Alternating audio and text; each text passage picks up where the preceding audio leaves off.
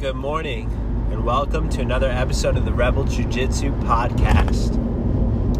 It's 7:24. I'm on my way home from teaching morning class, 6 a.m. adult fundamentals at my beautiful jiu-jitsu school, Rebel Jiu-Jitsu in Boulder City.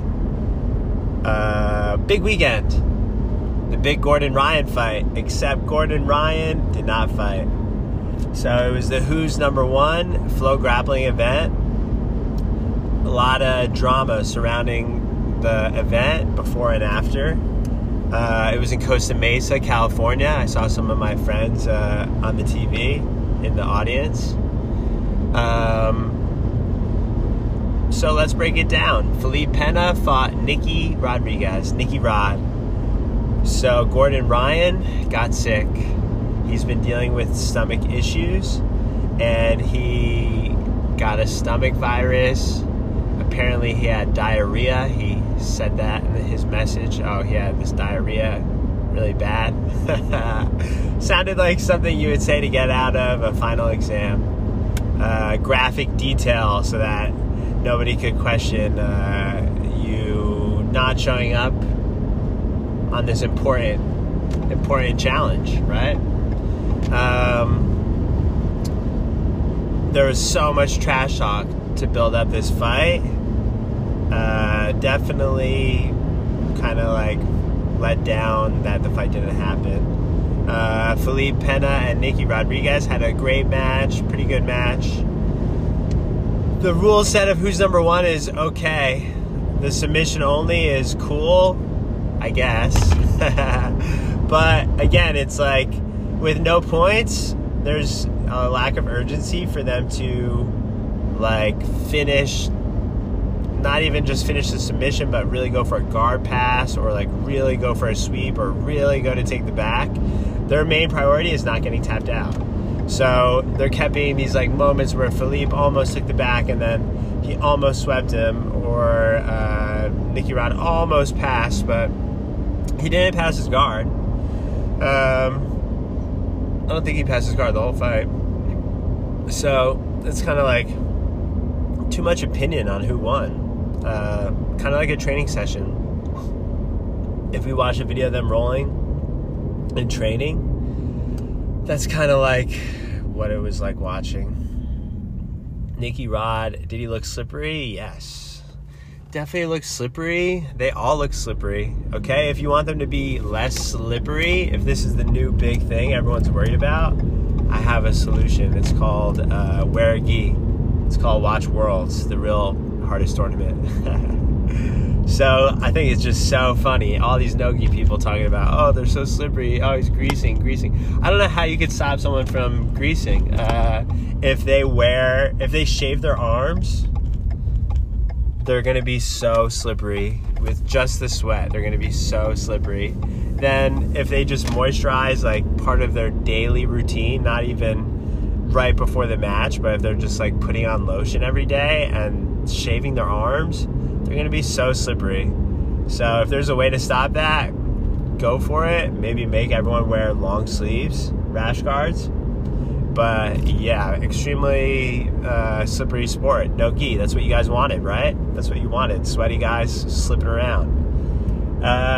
Which ties into a big post Mika Galvao wrote. So Mika Galvao, awesome black belt, young black belt champion, world champion, IBJJF. Did great in ADCC. He didn't win first place, but I think he got third place. Great first performance. He's a young kid. He's like 18 or 19. Mika Galvao wrote a whole post about flow grappling saying, hey, why don't we do a gi Who's #1? I want to do Who's #1. How about you do it in the gi? And I think that would be great. The gi is the sport of Brazilian Jiu-Jitsu in the gi is bigger than it's ever been. More people are doing jiu-jitsu. They're doing it in the gi. Is no-gi fun too? Yes. I like all jiu-jitsu guys. I like gi and I like no-gi. But the hate against no-gi, acting like it's like all old-fashioned, is silly. Okay, the best athletes in the sport fight gi and no gi. Their technique, they can do both. They're training all day, every day in the gi and in no gi. There's more to the gi. There's more grips. I'm not going to say one's harder than the other. They're both hard. They're both technical. But I think there's an audience of people that would love... Sorry, guys, that's something in my trunk. Like I said, I'm in my car. I'm driving home from teaching class. This is as real as it gets. But there's an audience that want to see the best people fight in the gi for money and give them a big opportunity to shine. Okay? We don't just need a couple of guys with booty shorts on oil wrestling each other. Okay? I'd like to see some gi who's number one matches too. Mika Galvao. How about Tynan? How about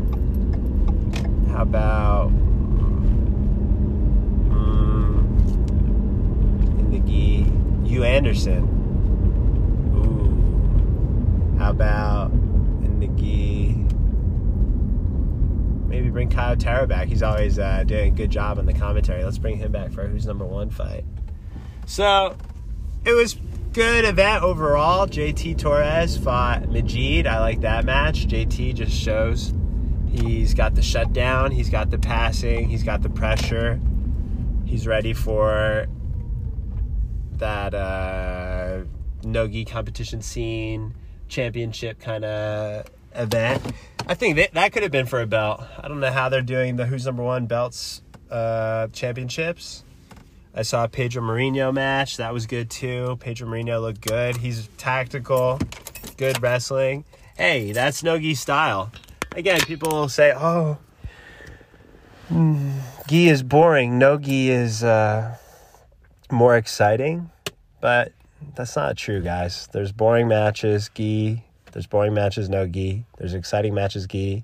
There's exciting matches, no-gi. Just more about the fighter. It's more about the fighters, the rule set. I think the rule set will make it more exciting. With ADCC and the no-gi, or even the no-gi World Championships, IBJJF, there's points. They know when they're up on points. And there's like a real clear-cut way to win. Then two people have to fight each other with that strategy to win that match. Sub only, fun. It kind of is like watching two people train, like in the gym, where, you know, if you tap the other person, that's a clear win. Besides that, like, you're not as serious about counting the points. So you're just trying to like pass each other's guard, but also just not get tapped out. That's what it looked like. Nicky Rod never passed. Philippe had a good guard. He had a good showing. But it's hard to pick a winner. It's kind of like opinion. It's kind of like, who do you like more? What kind of style of jiu-jitsu do you like more? So fun to watch. I liked Felipe Pena's call out at the end. And I think if Gordon Ryan wanted to get back in the favor of jiu-jitsu fans, he would fight Felipe Pena. He would do it this week. I think he went down to California, all that for the fight, and then he had the stomachache, had to pull out. Now he could do the fight, and he's saying he has to like go to Abu Dhabi for business, and he's too cool because he has to do business. That's good for him. I guess he doesn't care about his reputation and stuff, but his reputation is going to take a toll for that. And he's going to just say, oh, I don't care about the haters. I don't care, I'm rich, blah, blah, blah. But it's a loss. He quit. He didn't show up to the fight. Like, in my head, that's a loss. So 3-1, Felipe Pena, huh? I mean, Felipe Pena decided he wanted to go home too. He probably had a stomachache. He got a loss. So 3-1 Pena now. JT looked good. I saw Renee Souza's knee bar. That was good. It was a back and forth match. Anyone could get tapped out. That's the hard part about jiu-jitsu.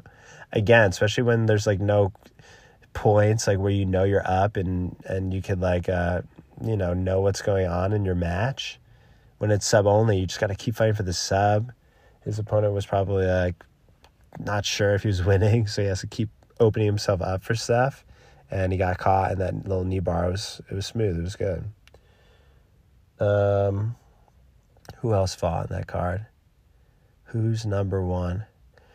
Again, I think they could do one in the gi. And besides that, Flow Grappling is great, but they're just one website, guys. I think like a big jiu-jitsu millionaire could come in and start a whole new Flow Grappling, call it whatever they want, BrazilianJiu-Jitsu.tv, something like that, stream events and be the new Flow Grappling.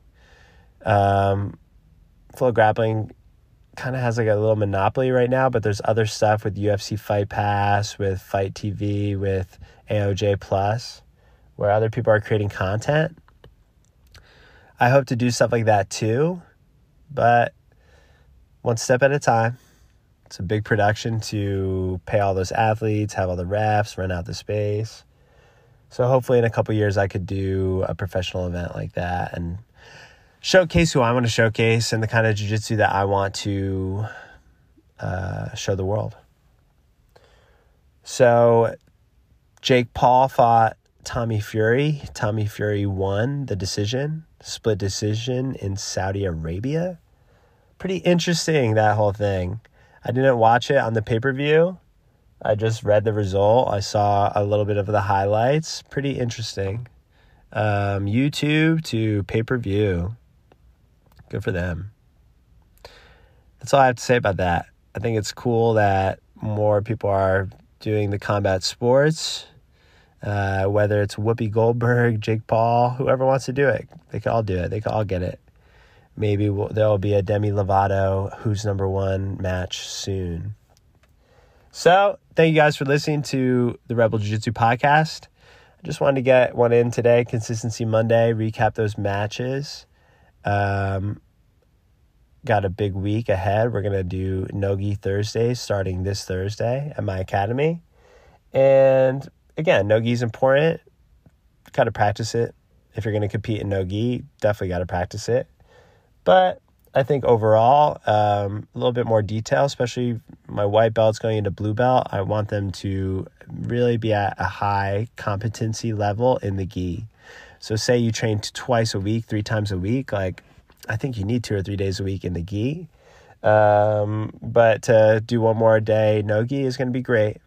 I like both of them. I like gi and no-gi. I'm a Naga expert champion at gi and no-gi. And they can help each other. It's just jiu-jitsu at the end of the day, guys. It's just jiu-jitsu. It's all the same. I don't care if you wear a tracksuit. I don't care if you wear a tuxedo. It's just jiu-jitsu. Okay, so Consistency Monday. Go train. I'll see you on the mats.